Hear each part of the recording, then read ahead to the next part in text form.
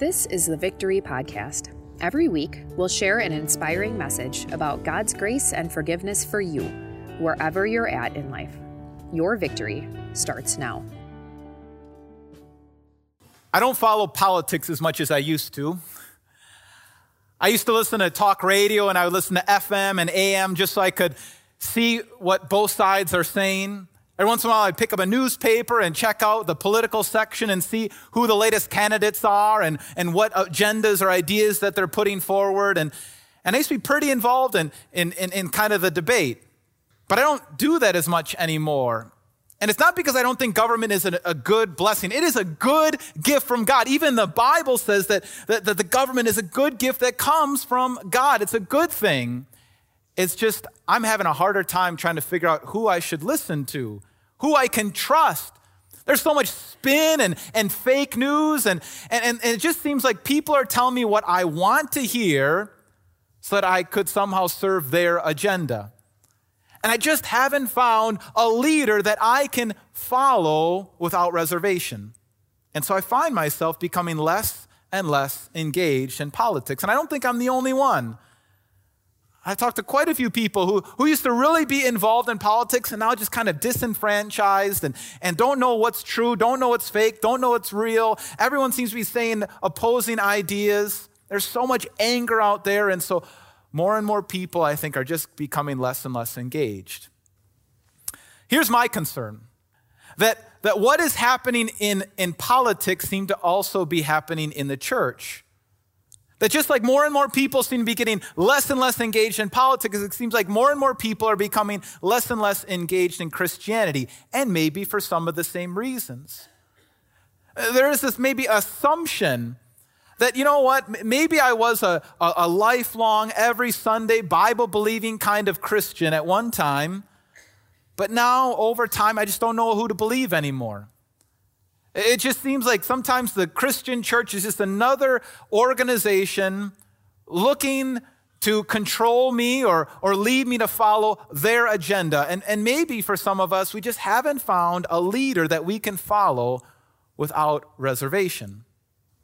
If that's how you feel, I'm glad you're here today, because we're continuing our sermon series called Start with Jesus. And we're on the second week of that sermon series, Start with Jesus.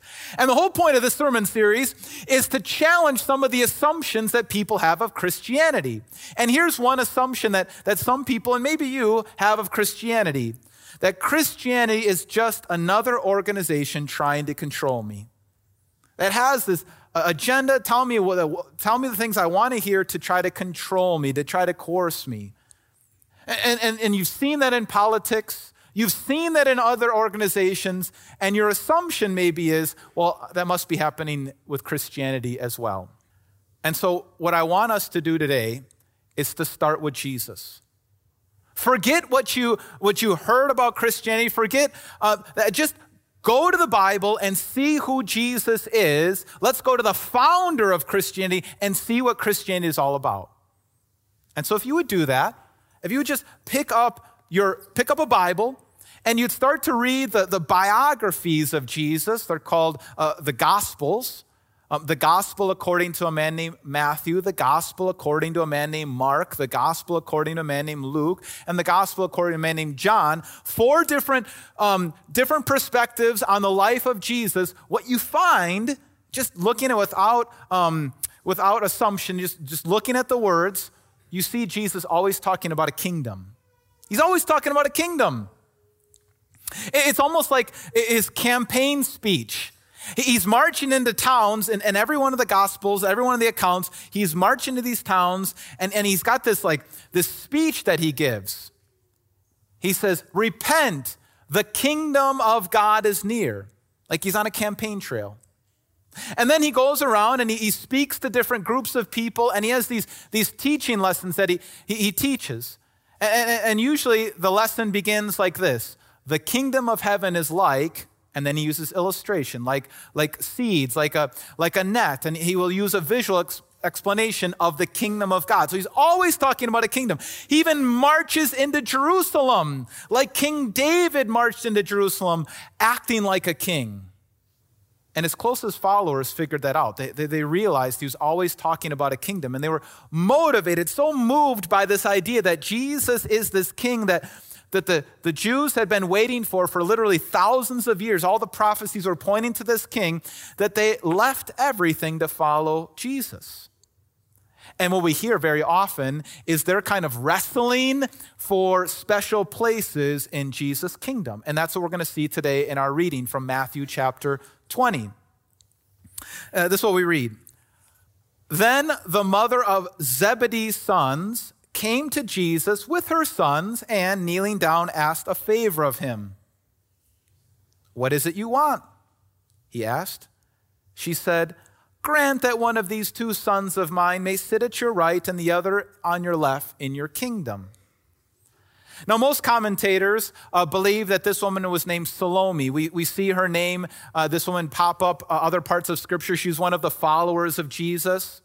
Her husband was Zebedee, and Zebedee was a fisherman, and he was probably expecting to pass on his industry to his boys, James and John. That's what they did back then. And that was pretty common, especially in Europe and in the history of the world, basically. You know, that's why there's so many people with the last name Baker or Smith. Those were these job descriptions, these jobs, these industries that they would pass on from one generation to another.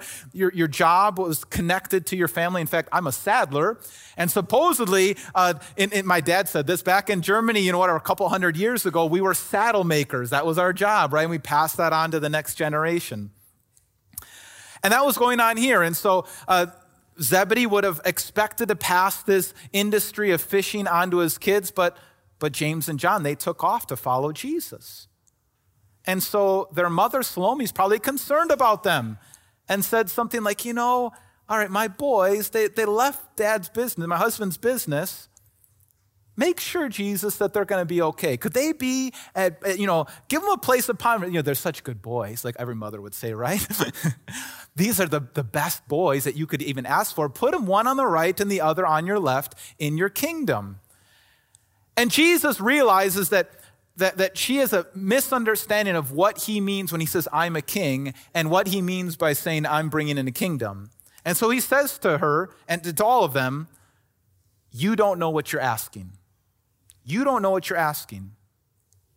You think my kingdom runs like the kingdoms of this world with positions of prominence?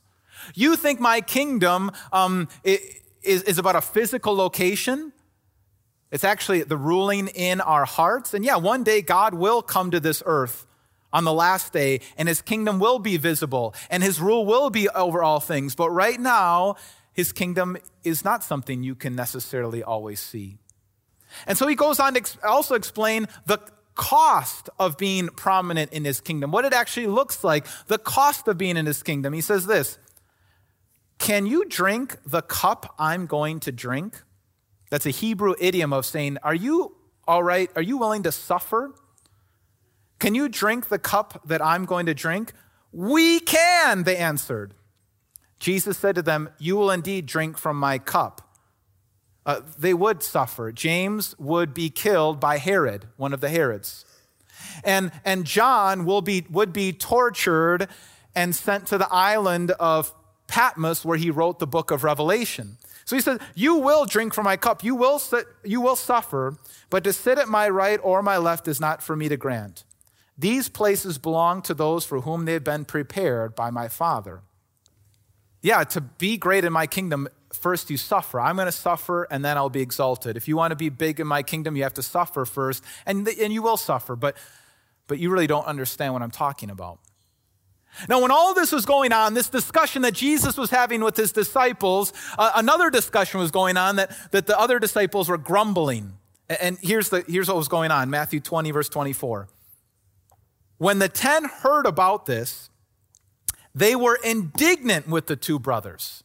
When the other 10 disciples heard this discussion about being first and second in Jesus' kingdom, they were indignant. Why were they indignant? They weren't angry that Salome, their mother, had asked the question.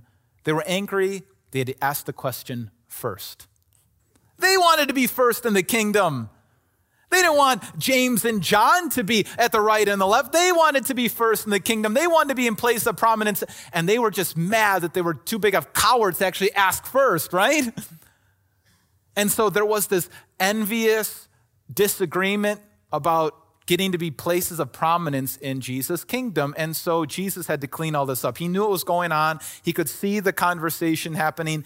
And so he says to them, you know that the rulers of the Gentiles lord it over them, and their high officials exercise authority over them. Jesus was saying, you know how governments usually work. You know how governments usually work. Usually, you've heard the stories about Julius Caesar marching across the Rubicon and taking over the Roman Empire and putting everybody under his thumb. You know how Caesar Augustus ran his kingdom and put everybody under his thumb and was in control and forced people to follow his agenda. You know how governments usually work. Governments, many people wanted to get in place of power, to be a king, to be a leader, to be the next Caesar, so that they could rule over the people and control the people. And maybe today we could say this. If Jesus was speaking to us today, maybe he'd say, you know how governments work today? A lot of times politicians will spin the truth, say what we want to hear, so we vote for them. They get into office, and then you're under their agenda. They just say what we want to hear. Sometimes they say what we want to hear so that they can be in places of power. That's very often how earthly governments have always worked. And then Jesus looked at them and he says, not so with you. Not so with you. That's not how we're going to run my kingdom. That's not how we're going to run my government. That's not how I'm going to be king. Not so with you. It's not going to work the way you're used to seeing things work. It's not going to be spin and power plays and agendas. It's not going to work that way. It's not about power and control, ruling over people. That's not how it works in my kingdom. And so he goes on to explain the values of his kingdom, explaining how things work in Jesus' kingdom. He says this, instead, whoever wants to be great among you must be your servant. And whoever wants to be first must be your slave. That's how things work in Jesus' kingdom. Those are the values of his kingdom. You want to be great? Then you got to learn how to serve. You want to be first? Then you got to go to the back of the line. In other words, Jesus' kingdom is a lot more like the Magic Kingdom than Julius Caesar's kingdom. How many of you have been to the Magic Kingdom? Raise your hand. You're still paying it off, aren't you? We used to live in Florida, in Orlando, and we had a member of our congregation named Vinny. He had been working at the Crystal Ball restaurant for 25 years as a server. High energy guy, and encouraged us to come with him to be his guest at Disney World. And I remember going there and looking around. It had been a long time since I'd been to Disney World and thinking, this is it?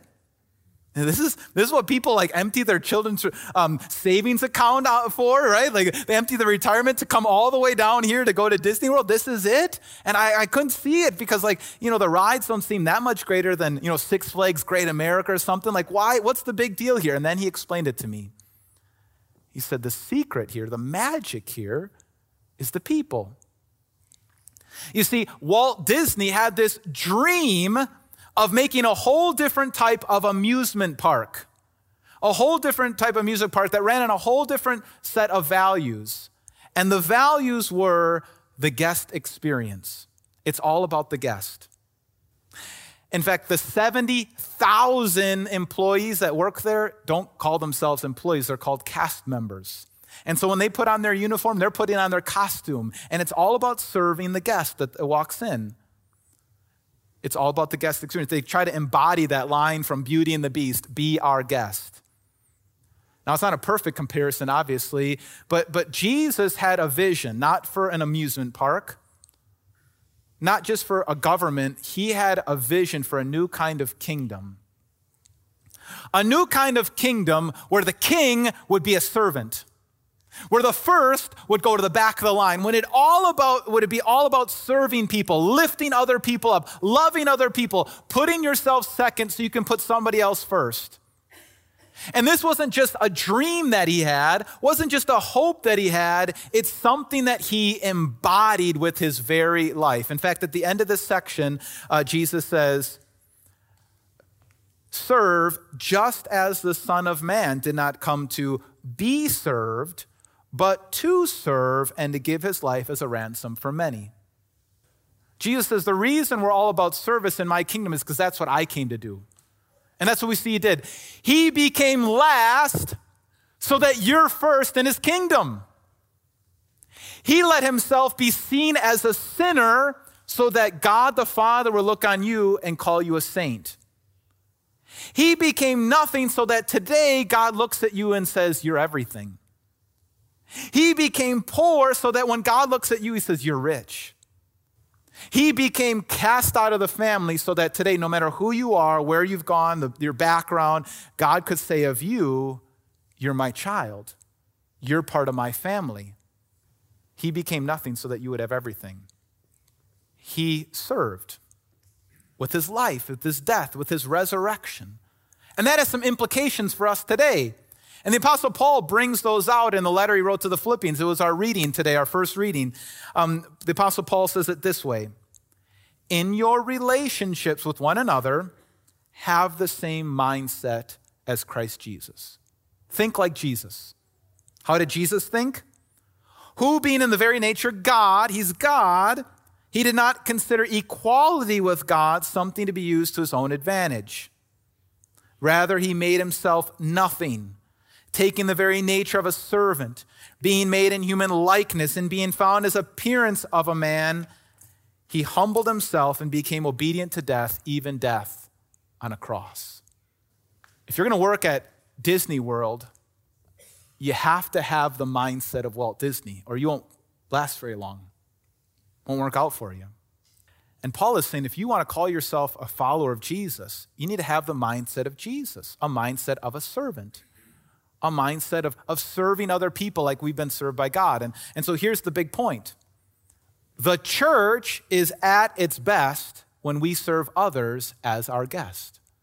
That's when the church is being the church. The church is being his church when we serve other people, when we make it all about imitating Jesus, serving others as Jesus first served us with his life, death, and resurrection.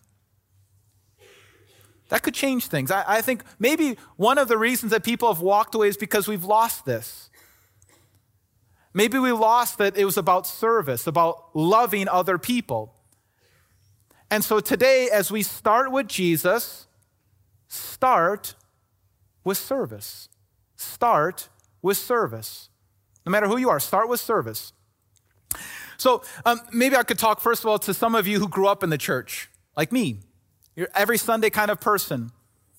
And I noticed this shift maybe in my own heart, and maybe you've seen it in yours, where after a while, instead of making it about serving Jesus and serving people, maybe you thought it's about me being served. Kind of almost got caught up in this consumeristic society. And so you say, well, that was a pretty good sermon, but not as good as last week's, right? Or that music was pretty good today, but it didn't really serve me tomorrow as much as the other week. And it was pretty good, but I don't really feel served. And it's important to get spiritually fed, but it's not only about us receiving. If we want to be the church, we want to be who Jesus is called to be, it's about serving one another as Jesus first served us. It's not being served, but serving one another. So start with service. Start with service, and you'll remember who Jesus is. Remember what the gospel is all about. It's about a God who served us. Then maybe some of you have gotten disengaged with Christianity. In fact, if there was a handout and a sheet and if it was giving you options for faith, you might not even mark that you're a Christian. You might not consider yourself a Christian anymore. For whatever reason, maybe you got burned in the church, maybe you just have your doubts, have your concerns. I would give you the same advice. Start serving. Start with serving. Start serving one another, and as you serve one another, you might just begin to start believing in the ultimate servant, Jesus Christ. He's the headwaters for all love and service in this world. We love because he first loved us. As you start with service, as you start serving one another, you might get to know the ultimate servant, Jesus Christ, and start to believe in him again, or maybe for the first time. This church was built on a culture of service. It had to be. I don't know how much you know about the history of this church. I've been kind of watching it from a distance. Pastor Ben Kurth, when he founded the church, he started it in a little Bible study in the home that we're living in now. And then when that grew, they started to rent out Polonia soccer field, the house there, the building there. And everyone had to be all hands on deck. Everybody had to serve, 100% of people. They didn't have any choice. And so people got there and mopped up whatever kind of fluids were on the floor, right? Beer or whatever else they had to mop up before worship in the morning. Then they had to set up the music, and then they had to set up the media center. Then they had to set up the breakfast, and then they had to be outside greeting people, and then they served during the service. And then when it was all over, they had to break it down again. And it didn't change much when this church moved to the movie theater. You had to turn the movie theater into a sanctuary every week, right? You had to get there early, all hands on deck, everybody's involved. You had to set everything up, put the music up, put the band up, put the media center up, get everything ready for the cafe and then the kids team. You had to get everything ready, serve during the service, break it all down, and then do it all over the next week. It was all about a culture of service. And that culture continues here to this day. And I want all of you to have an opportunity to join in on the fun. Not necessarily because this church needs your service, but because you need the opportunity to start with Jesus and remember what the kingdom of God is all about. Serving the God who first served us. It's not about us only being served, but receiving Jesus and serving one another in love. And so after the worship service is over, there's going to be an opportunity for you to get information on all the different serving teams where you can start engaging your faith in serving one another. Now, I'm not saying that serving here at Victory is the most important part of serving. There's other things that you do in your day-to-day life that you could say are even more important than serving here at Victory, as maybe you serve your spouse, or serve your children, or serve your community, or serve your neighbor. But what I am saying is that it should also happen here. In fact, when we serve here at Victory, that kind of heart, a life of service, the kingdom values of Jesus, the values of his kingdom might start pouring over into all the other areas of your life. His kingdom would spread, a kingdom that's all about being last and putting others first, a kingdom that's all about exalting others just as Jesus exalted others as he hung on that cross. I know it's probably unwise for me to even bring up politics at church, right? Because it just brings up so many different feelings. I mean, some of you are very involved in politics, maybe in the Republican side or Democrat side. You go to the rallies, you got the bumper stickers, you're very active, right? And God bless you. That's wonderful. The politics and government is a good gift from God. You hear me say that? It's a good gift from God. And there's maybe some other people here who are just getting less and less engaged, kind of drifting away just because there's so much confusion, you don't know who you can trust. No matter who you are, here's something that you can trust in. Jesus. Start with Jesus. He is a leader, a king, somebody that you can put full trust in. He has a kingdom that you can fully live by and embody, one that you can be proud of, one that you can stand behind, one that will get you excited and give your life meaning and purpose. So start with our Savior, Jesus. Start with Jesus. Start with serving. Serve one another in love, because wherever Jesus is and wherever his kingdom is present, that is the happiest place on earth. Amen. Let's pray. Lord Jesus, we thank you for serving us. You loved us while we were unlovable. You died for us before we deserved it. You rescued us when we couldn't rescue ourselves. You didn't come to be served, but to serve and to give up your life as a ransom for us. Lord God, open up our hearts to see how much you love us, how much you serve us, the extent of your love. And then, Lord God, help us to put our faith in action. Help us to live lives of service. Let your kingdom come among us. Let your rule be among us so that people would see we're living under a different king. We're a part of a different kind of kingdom, one that puts everyone else first and ourselves second. In your name we pray. Amen. Thanks for listening to the Victory Podcast, brought to you by Victory of the Lamb in Franklin, Wisconsin. For video sermon archives, more information about us, and to let us know how we can meet you where you're at, go to victoryofthelamb.com.